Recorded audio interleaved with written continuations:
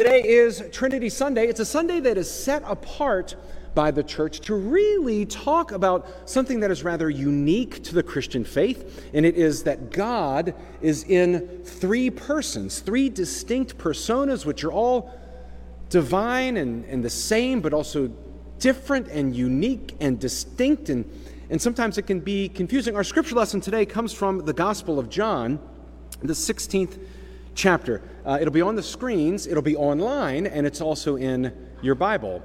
Let us hear the word of the Lord. I still have many things to say to you, but you cannot bear them now. When the Spirit of truth comes, he will guide you into all the truth, for he will not speak on his own, but will speak whatever he hears, and he will declare to you the things that are to come. He will glorify me, because he will take what is mine and declare it to you. All that the Father has is mine. For this reason I said that he will take what is mine and declare it to you. This is the word of God for the people of God. Thanks be to God. Sometimes when we talk about the Trinity, it's almost as if we're, I am he is, you are me, and we are all together. Very I am the walrus, cuckoo, cuckoo, kind of a theology of how to understand the way that God is moving, what it has to do with us. So to kind of sum up all of that very deep theological reasoning, I have a video for you that I think will help define what the Trinity is. Let's take a look. Okay, Patrick, tell us a bit more about this Trinity thing. Yeah, Patrick, tell us. But remember that we're simple people without your fancy education and books and learning, and we're hearing about all of this for the first time. So try to keep it simple, okay, Patrick? Yeah, real simple, Patrick. Sure, there are three persons of the Trinity, the Father, the Son, and the Holy Spirit, yet there is only one God. Don't get what you're saying here, Patrick. Not picking up what you're laying down here, Patrick. Could you use an analogy, Patrick? Sure. The Trinity is like water, and how you can find water in three different forms: liquid and ice and vapor. That's modalism, Patrick! What? Modalism, an ancient heresy confessed by teachers such as Noetus and Sibelius, which espouses that God is not three distinct persons, but that he merely reveals himself in three different forms. This heresy was clearly condemned in Canon 1 at the First Council of Constantinople in 381 AD, and those who confess it cannot rightly be considered a part of the Church Catholic. Come on, Patrick! Yeah, get it together, Patrick! Okay, then the Trinity is like the sun in the sky, where you have the star and the light and the heat.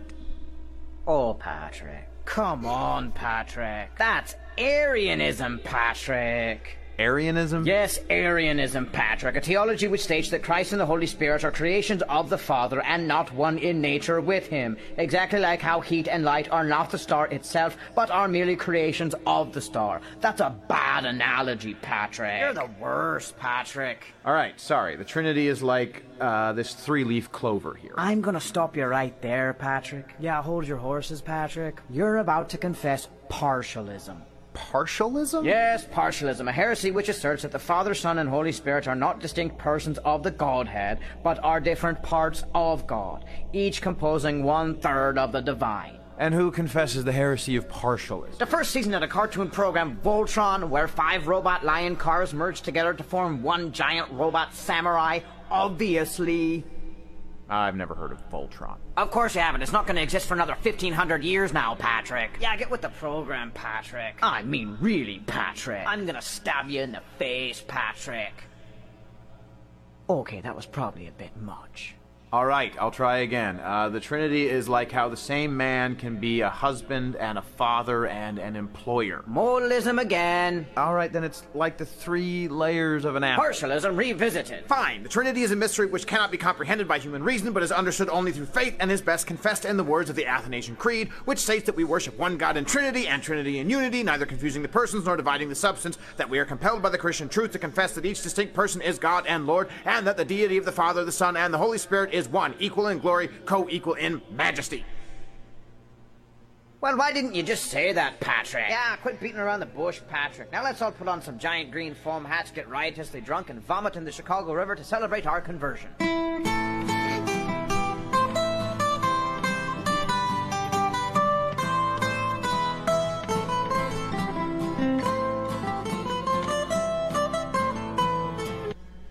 So the Trinity, is it like water? Is it like the layers of an apple? Is it, well, no, that's modalism. No, that's Arianism. No, that's partialism. We have all these. The church has been very good of defining things, and then everyone who disagrees with that definition then is labeled a heretic and is kicked out of the church, Catholic, and all these things.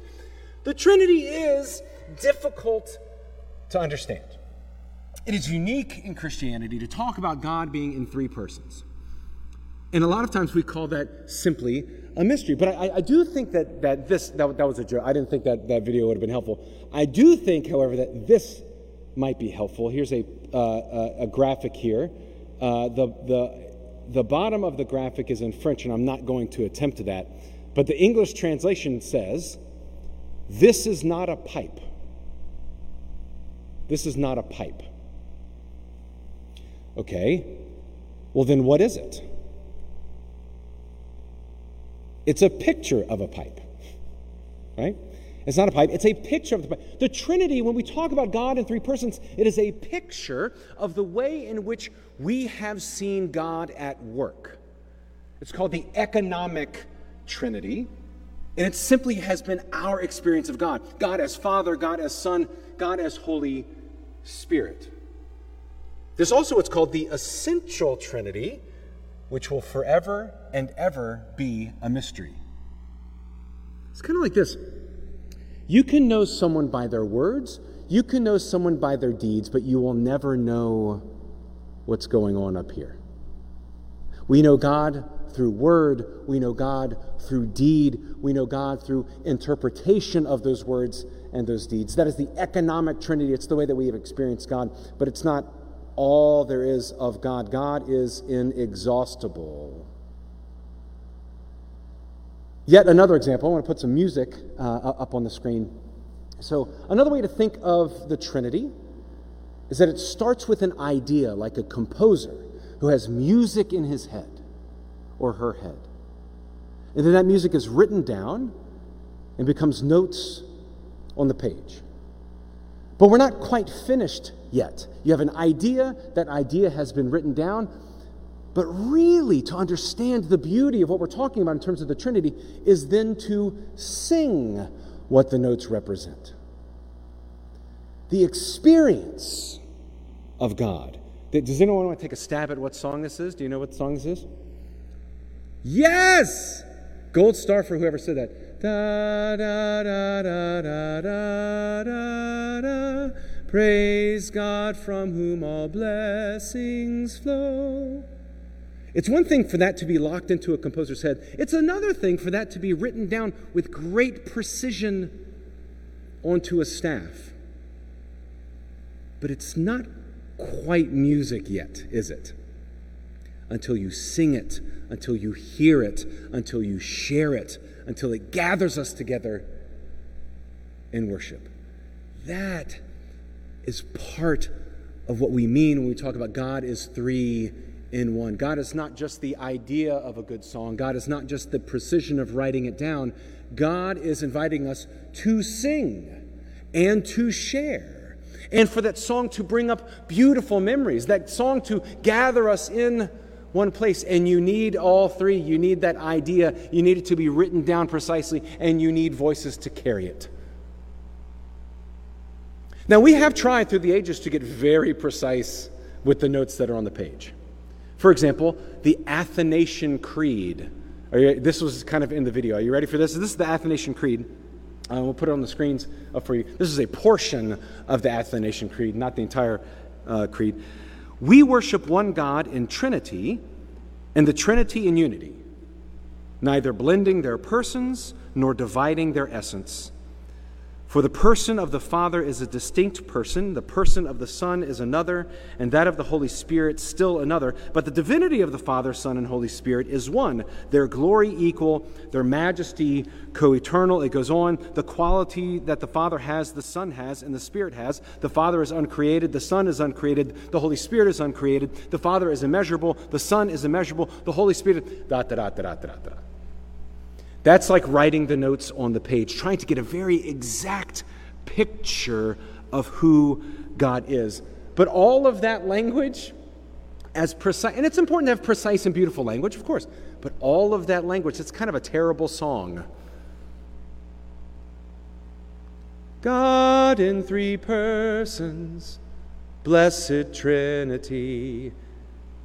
On most days, that's enough. Holy, holy, holy, right? God in three persons, blessed Trinity. It is a mystery. I hope to see it clearly. I'll stop rhyming. Sing the song. On most days, that is enough. It is the experience. That's one of the things I love about the United Methodist Church, is that when we look at Scripture, when we look at the world through three distinct lenses. When we read Scripture through three distinct lenses. Tradition, which is like the Athanasian Creed, right? Reason, because God gave us brains and we are called to use them. But also experience. What is the experience of God? What is the experience of Scripture with real people on the ground in the world? Being in relationship with people just might help us understand Scripture a bit better. Being in relationship with people just might help us understand these creeds that we have in these ancient texts. It might just help us understand God. If we are made in the image of God, then being in relationship with one another is also being in relationship with God. The Scripture says today, I still have many things to say to you, but you cannot bear them now. I find it fascinating that sometimes Jesus uses discernment. And this is Jesus about to go to Jerusalem. This is Jesus about to go to the cross. This is Jesus who's about to end his earthly ministry. And he says, there are some things I just cannot tell you.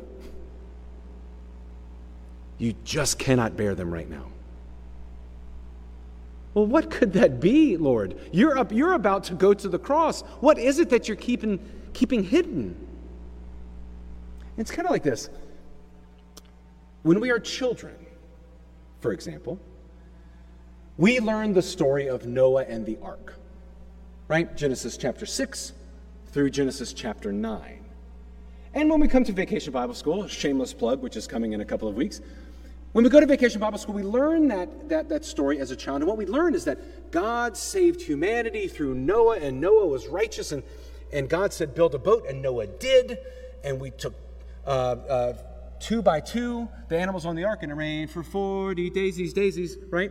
And then at the end, the lion was hugging the lamb, and the sun was shining, and there's a rainbow, da da da da da da da da da da, and everything was right with the world.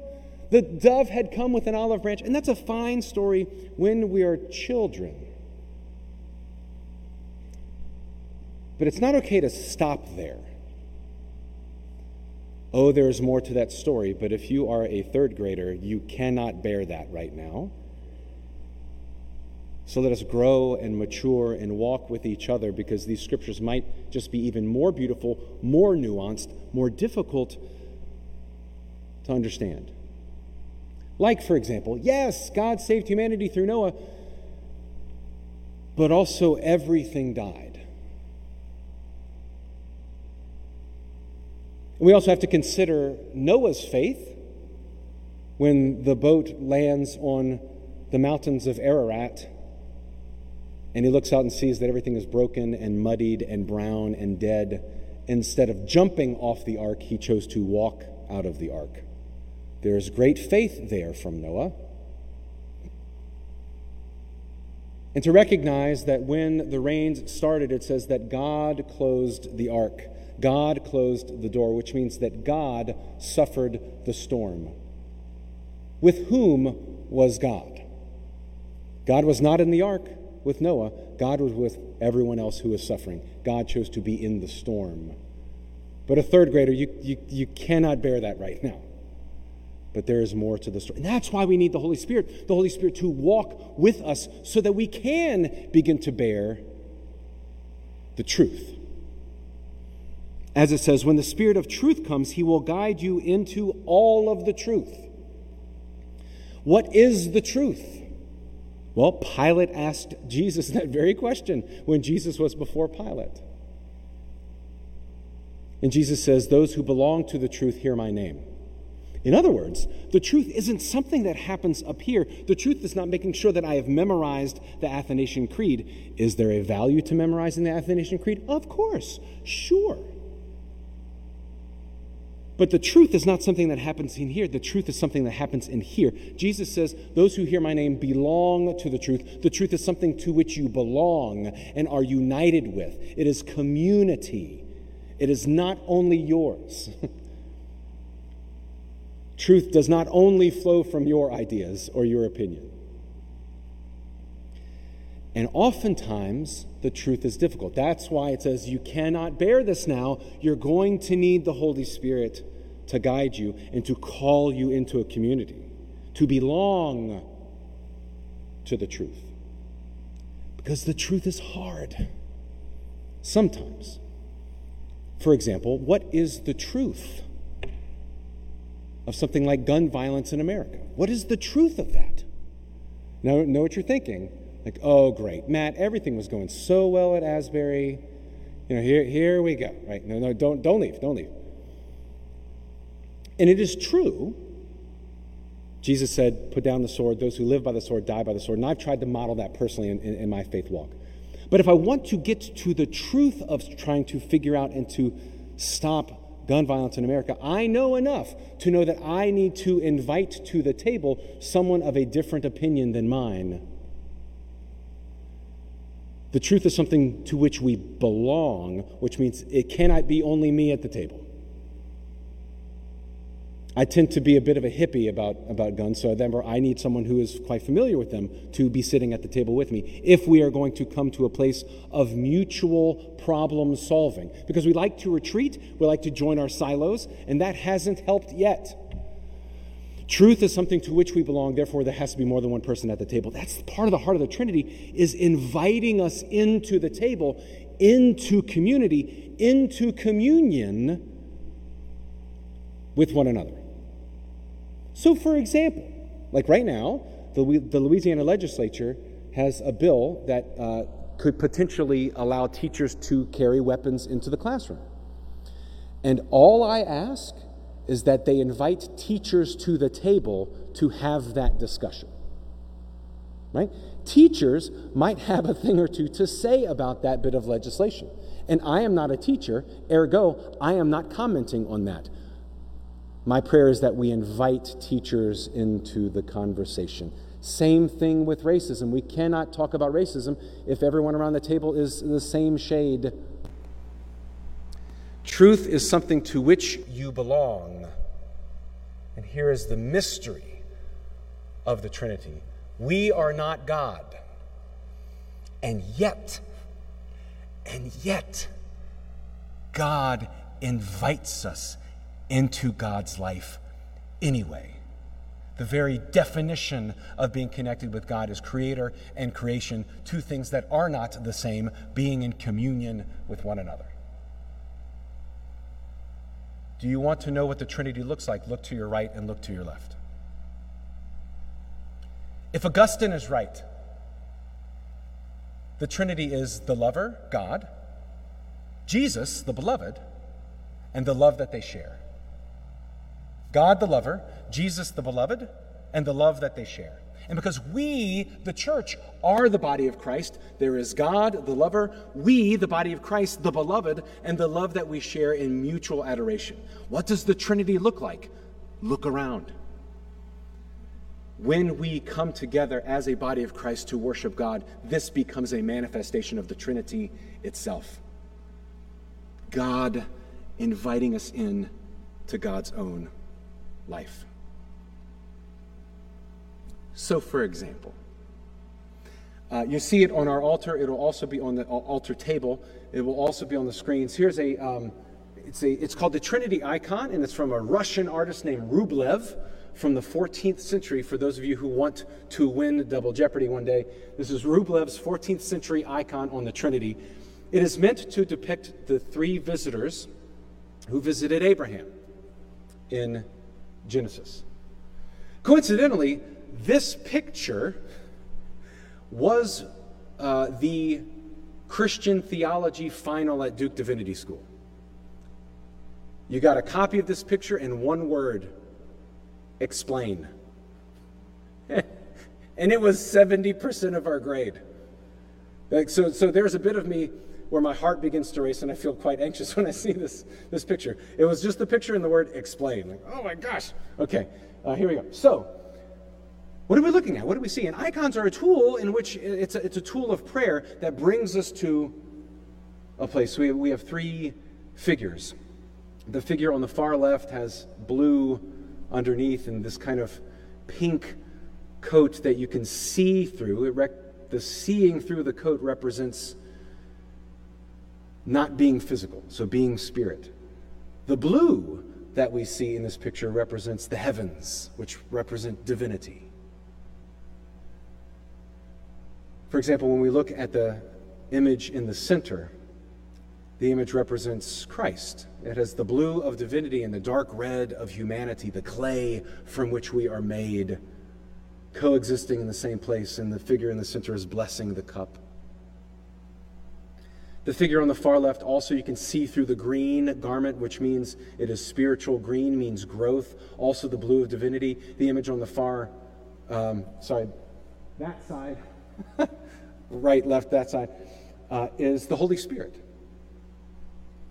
So around this table you have Father, Son, and Spirit. They all have the same faith. They all have the same face. The middle image and the image on the side are both looking to the Father. Behind the Father there is a mansion. In my Father's house there are many mansions. Behind the figure in the center representing Christ is a tree, the tree upon which Christ will be crucified. And behind the Holy Spirit there is a mountain where we meet God, the presence of God. There are several other hidden gems in this picture, and you kind of have to be close to see them. But probably the most fascinating thing about this picture is that there is a fourth person in the picture. Can you see that fourth person? That fourth person is you. The picture is from your perspective. You are sitting at the table with God. The heart and the mystery of the Trinity is that God, through grace, has invited us to sit at God's own table. God has an insatiable desire to be with us, to the point where God makes room in the heart of the divine for people like us. Imperfect people like us. For example, I had the great fortune of seeing Top Gun this past weekend, Top Gun Maverick. Have you seen Top Gun? You should see Top Gun. We saw it at the Robinson Film Center because we should all support local independent businesses. Go to the Robinson. It's fantastic. So in fact, I saw several church members at the showing there. Top Gun was awesome. It has everything. Like there's explosions, there's F-18s, there's Tom Cruise, who's 100 years old, but he still looks 30, right? It's disgusting. You know, it's like he doesn't age. He's a freaking vampire, man. It's just like he never ages. You know, a bunch of beautiful people in that movie. Anyway, we don't have time. But in this movie, there is a mission.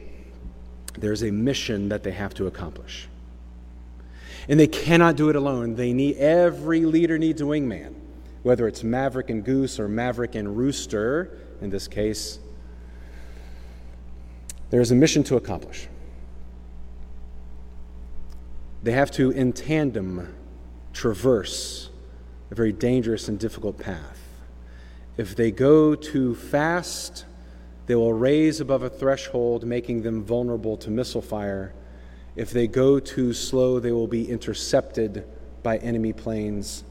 They have to fly it just right. And they have to fly it just right with each other.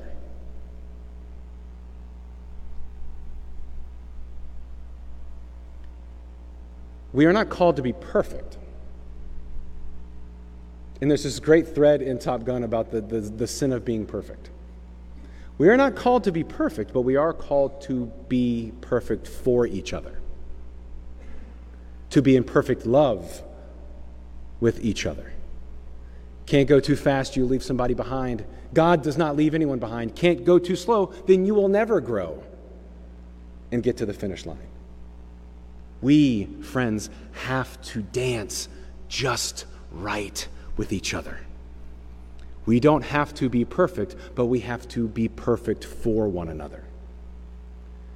To celebrate when there is joy, to lament when there are tears to be shed, we have to dance well with each other. And that is what the heart of the Trinity is about. It is about learning to dance with God. It is about following Jesus on the way, the truth, and the life, and also allowing the Holy Spirit to bear even a difficult truth to us, inviting to the table people who aren't like us so that we can both belong to the truth. And what does the bumper sticker say? The truth shall set you free? Indeed. It is a freedom to be in love with each other. It is a freedom to be in love with God. It is a freedom to dance, to sing, not just be notes on a page, but to fill the air with that which words cannot describe. So what song are you being called to sing with your one crazy life? How will you dance with your partners here in this holy place? What picture are you being called to present to the world? And I hope it is a picture in which people are invited to your table. Where is the Spirit guiding? So whether it is modalism or Arianism, or whether we think God is like Voltron, sometimes it is enough to just sing, God in three persons, blessed Trinity, and to sing it well. In the name of the Father, and of the Son, and of the Holy Spirit. Amen and amen. Let us pray.